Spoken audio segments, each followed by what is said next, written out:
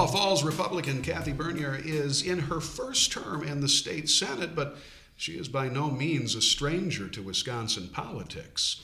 She began her legislative tenure in 2011 in the state assembly, part of the Republican Revolution that swept conservatives into office. Much has been accomplished and much has changed since those first heady days. After 8 years of full Republican control of the legislature and the governor's office, these are the days of divided government. And the political divide in the Badger State seems to be ever widening. Senator Bernier is our guest today on this edition of MacIver Newsmakers. Thank you for being here. It is my pleasure. It is quite a change. You think about all that has taken place over the last 8 years. I wanted to talk to you today because maybe no one is more expert in the area of campaigns and elections than you, not only because of your service on those particular committees in the Assembly and in the Senate as well, but because your background as a clerk for a long time dealing with elections law and the changes of election law in this state, and of course the complexities as we move forward. And now in the era of voter ID. There was something that occurred at the Democratic Party State Convention last weekend that I think raised some concerns. You'll find it at MacIverInstitute.com, this story. Despite growing concerns over voter integrity, Democratic Party activists want to get rid of proof of address requirements to register to vote. Dem delegates on Sunday narrowly approved a resolution 3936 that no proof of physical address other than spoken or written, as it's expressed, should be required for any voter registration or voting. So basically, you have to have a residence in the state of Wisconsin, but you can just say that you do, tell them where that is, and what the Democrats want in this particular case is for the clerk or for the election official to take their word for it. That seems to me to raise some very important integrity questions. What do you think about this proposed change? You know, I agree. That was suggested. I served on a panel for the National Conference of State Legislatures in Minnesota, and the very liberal Secretary of State in Minnesota was sitting to my left and said voter registration is voter suppression. I somewhat chuckled about it and did not get my ire up as much as I would have liked to. But I did address this. Gone are the days where you can just walk in and tell them your name and your address. We clearly have lots of issues, cybersecurity issues among other things. And I think I liken it to if your credit union or your bank called you and said, you know, we do have some vulnerabilities, but, you know, nobody's hacked us yet, so I think we'll be fine. If you deposit your money in that bank, would you continue to deposit your money in that bank? No, you would not. I think it is important for the voters and the candidates to be certain that the electoral system is fair, it's accurate, and it's protected. And I'm sure the reason why it was so close at the Democrats' convention is because they see the same thing I do. You can challenge so much currently in the electoral process with things that you don't think were accurate or fair. And if you open it up to more vulnerabilities, that's more inaccuracy that you can challenge. And it's just not good for our system. Yeah, again, the whole idea of trying to open the door and expand voter involvement, voter engagement, that's all well and good, but integrity also has to be part of the process. If you're going to vote in the state of Wisconsin, you have to be from the state of Wisconsin. There are rules that you have to follow. And Kate, in fact, the Democratic resolution that you point out passed so narrowly would also basically take away that portion in the law when it talks about the complete voters to complete a change of address online or by phone. It would be open-ended. They would be allowed to do that. Well, it's the same sort of cybersecurity issues that we talk about. there have to be assurances that every vote counts and that every vote that's eligible counts. I think what they forget about in this resolution is that every vote that is eligible counts. Where do you see this movement going in the state based on what you found out at this national conference? Well, though the Democrats voted to not require proof of residency, it will go nowhere.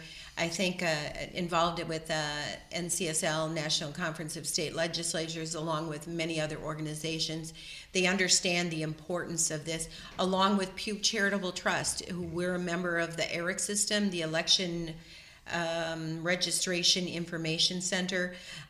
That was part of our process in our statewide voter registration system when Pew found out there were more than 2.5 or 2.75 million people with duplicate registrations in other states. And I've worked with NCSL and other organizations saying we need to make sure that our voter rolls are cleaned up and as error-free as possible. So that, once again, not that somebody who moved here from Illinois, who is now registered in Illinois and registered in Wisconsin, will definitely vote in 2 states. We're not saying that. But it is important to have the registration systems clear and correct as closely as possible. That doesn't give that opportunity. Mm-hmm. And we have a vulnerability in our registration system due to a federal law. And I'm not going to tell you what our vulnerability is because I don't want foreign actors to get any funny ideas. But we do have a vulnerability now through federal law in our registration system, and I don't like it. I pointed it out. I am also on the board of directors for the U.S. Elections Assistance Commission. I just recently was appointed to that by NCSL, and I let some folks know that we need to take a look at if we have Russia wanting to affect our elections. The tighter, the better we can make our information, the more accurate we can make our information, and the least vulnerable as possible is the best way for all voters, whether you're Democrat, Republican, or Independent. State Senator Kathy Bernier, Republican, Chippewa Falls, joins us on this edition of MacIver Newsmakers. We've been hearing for years and years and years from advocates of these kinds of policies that were brought up at the Democratic Party. That there is no voter fraud in the state of Wisconsin. I would beg to differ, and the numbers will back that up. The problem that we have, and I think you know firsthand, is we have a prosecution system that certainly, let's call it what it is, doesn't put voter fraud allegations as a top priority. And let's also call it what it is. They've got many other things to do. And so on the pecking order of things they need to accomplish, that doesn't always rise to the top. Now, we can argue perhaps it should. Ultimately, the problem is there are many myriad cases of voter fraud, at least allegations, and they're not being investigated, not being seriously looked into, and very few people are being held accountable for it. Yes, that is correct. It's my experience. I believe in the John Doe investigation when they seized computers and such. They did find out that even Republicans may cheat. From what I understand, there was an individual who voted 14 times for Scott Walker. Mm-hmm. That was pointed out. So we don't go around seizing people's computers or their personal information to find out whether they cheated or not. That was kind of inadvertent to find that out, but it's still wrong. And so we don't actively review all of the voter rolls for accuracy. We don't actively, I had a couple friends and poll workers in Eau Claire who went around and checked all the addresses on the poll list. This is some years back. Mm-hmm. Found a lot of false addresses and just vacant lots. turned that information into the district attorney, and the district attorney did nothing. And so you are correct. It's not that we don't have voter fraud. It's that there is not time, energy, and effort, and money, I suppose, to actively go after voter fraud. And that is why it is so important to make sure that the process that we follow is secure and reliable for the electors, but also the candidates, that our processes need to be accurate and correct, and to do all that we can to make sure that voter fraud is not an option. And if so, it's going to be pretty difficult to make it happen. And that's what we do this for. It's not that we have a lot of it. They don't have to prove. Well, if there's only 2 people that have been prosecuted for, actually, recently there was a question to the Elections Commission in one of my committees, and they had 24 individuals that were being looked at recently for some voter issues. Is 24 too many, or isn't it not enough to take action? I would argue that it's not the number of people that are being prosecuted or the complaints are filed. It's the fact that there is even one. Mm-hmm. We have to make sure that our processes and procedures prohibit voter fraud or even the appearance of improper behavior. And so the electors have confidence in our system. Senator Kathy Bernier, a Republican Chippewa Falls, joining us on this edition of MacIver Newsmakers. To that point, you know the figures. Nearly 1,000 cases of potential Election Day registration fraud were referred to district attorneys in Wisconsin following the 2016 general election. It's something that MacIver News Service took a comprehensive look at. Thousands more voters could not be located or verified. There's an inherent problem in the system. You talk about 24 cases prosecuted and many more that were never even given the opportunity to get to a point of prosecution. That's a big problem within voter integrity issues, voter fraud. And so let me ask you this. This legislature, through the Joint Finance Committee, just gave a pretty big, pretty significant raise to prosecutors across this state. And a lot of people say, rightfully so, the numbers in terms of wages, salaries for these folks have been pretty low consistently over the years. But should they not be held accountable for doing this aspect of their job? You mentioned what happened in your county years ago. Mm-hmm. You had addresses not being verified. The district attorney's office did nothing. If we are, as taxpayers, paying for justice to be served, that needs to be across the board. Should they be held accountable for not taking this more seriously? Yes, they should. The law is the law. And so I understand that when you have people who, are committing shootings and murder and all of those things, they take top priority, more dangerous type crimes. But the fact of the matter is, it would take just a few prosecutors in this state to start actively prosecuting some of these offenses, and that would send a clear message to individuals that, we better think twice, because we could end up in jail. There was a student at UW Eau Claire. He got caught because of the statewide voter registration system. He voted at UW Eau Claire and then voted from home in Appleton. His excuse, and he was not jailed. I don't know if he received a fine, but the excuse that I didn't know I couldn't vote more than once. And I kind of questioned his ability to attend a university, yes. Truthfully, because you learn that in like 3rd or 4th grade. But we do need prosecutors to be aggressive about it, take it seriously.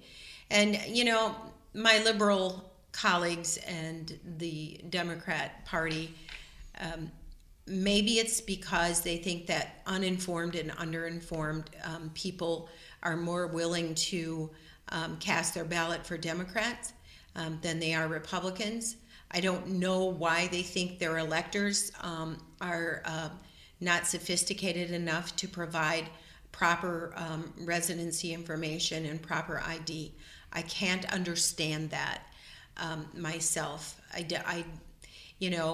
We all have to provide proper identification, residency information all the time. I had this conversation with former Representative Kessler from Milwaukee as to why people in Milwaukee should not have to provide ID or residency, and that his folks in his district in Milwaukee just work for cash and they don't have identification. But they can get an ID easily through the Department of Motor Vehicles, through the whole process. We've made that easy. And might I ask, and I don't mean to interrupt, but isn't that insulting? Isn't that insulting to your constituency to say, they just don't have the wherewithal to be able to get a form of identification?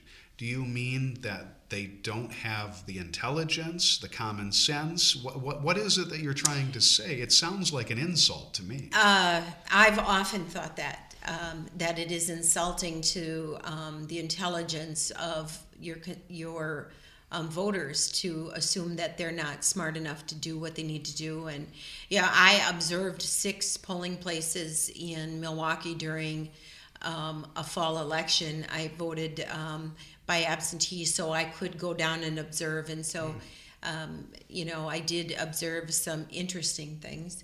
I didn't observe any cheating. I did have see one person not wanting to provide the proper ID. She wanted to provide her work ID, and they told her no. I saw most poll workers imposing the proper rules, so that was a good thing.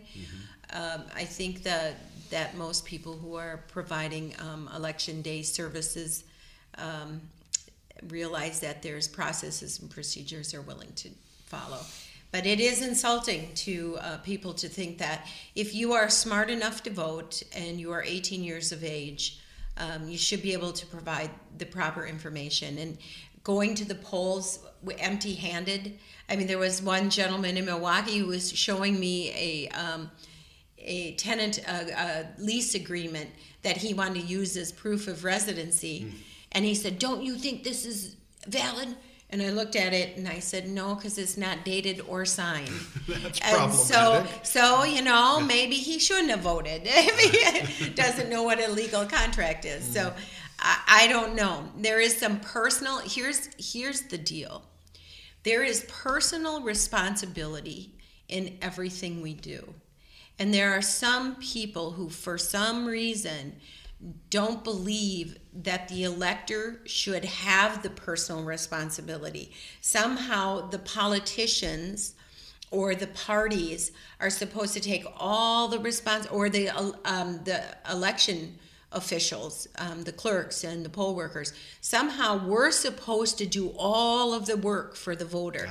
And they don't have to do anything but walk in and say, press a button or mark a ballot, and then their job is done. It's the fact of the matter is if you want to exercise your right to vote and the importance of that, you should think it's important, and you should take the responsibility to do what you need to do to make sure your vote is valid and it counts. Well, it's a microcosm, isn't it, of what's happening and what's happened over the last generation in particular.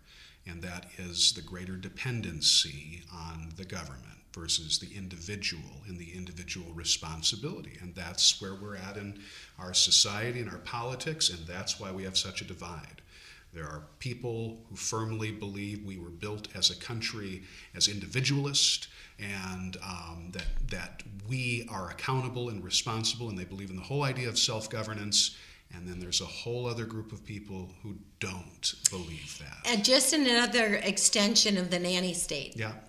And Democrats, for some reason, just seem to think that this world will be better if we have a nanny state. And as you know, as conservatives, that we don't believe that. We believe in personal responsibility. We believe that, a hand up is better than a handout. And personally, we found that out. I mean, I found that out just through, Hope Gospel Mission. They did the handout thing for a while. Mm-hmm.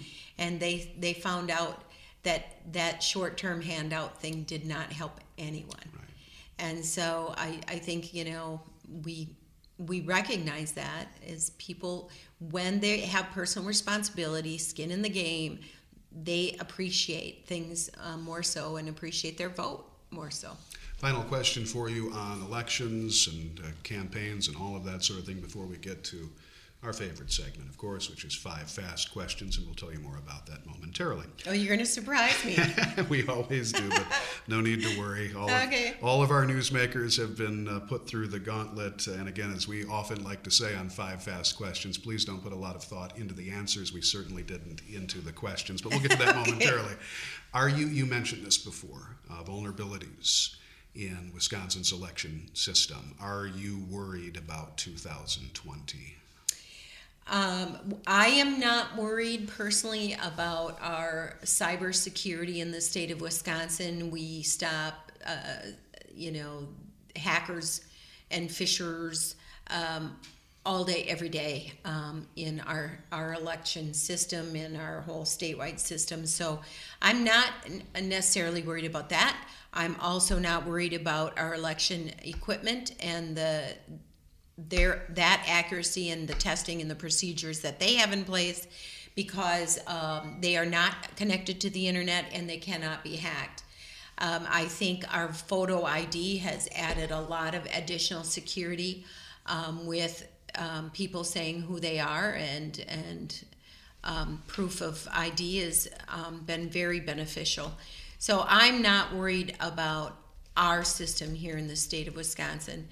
I am concerned with potentially overseas and military electors and how all of those ballots are handled and how they're issued.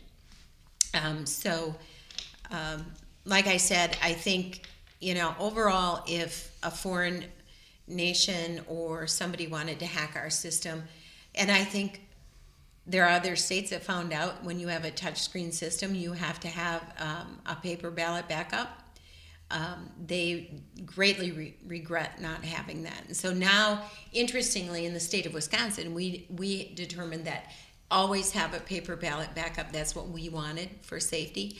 And now other states are finally realizing that too. So I am confident that we'll have a safe and accurate election in 2020 if all procedures and processes are followed as they are intended. Very good. Well, like I said at the outset of this conversation, State Senator Kathy Bernier, Republican from Chippewa Falls, is steeped in knowledge when it comes to the election process in this state, serving in the legislature as she has on these very important issues, but also working in the world of elections at the county level, local level. All right, so we did the heavy lifting. Are you prepared for 5 fast questions? Okay, I'm ready. All right, here we go. Now, you are from Chippewa Falls. We have mentioned that. Well, technically the village of Lake Alley. Yes, but the greater Chippewa Falls area. metropolitan area. Okay, you're going to ask me about Leinenkugel beer? You know I am. Does Leinenkugel's brew a summer shandy that will help us survive the state budget process? Absolutely, yes. Okay, fair enough. We'll have to look that up today. We got to go back there. Governor Tony Evers calls his spending plan the people's budget. With that in mind, are people who need people the luckiest people in the world? No, because they were hand-picked people. They're very self-involved, too, aren't they?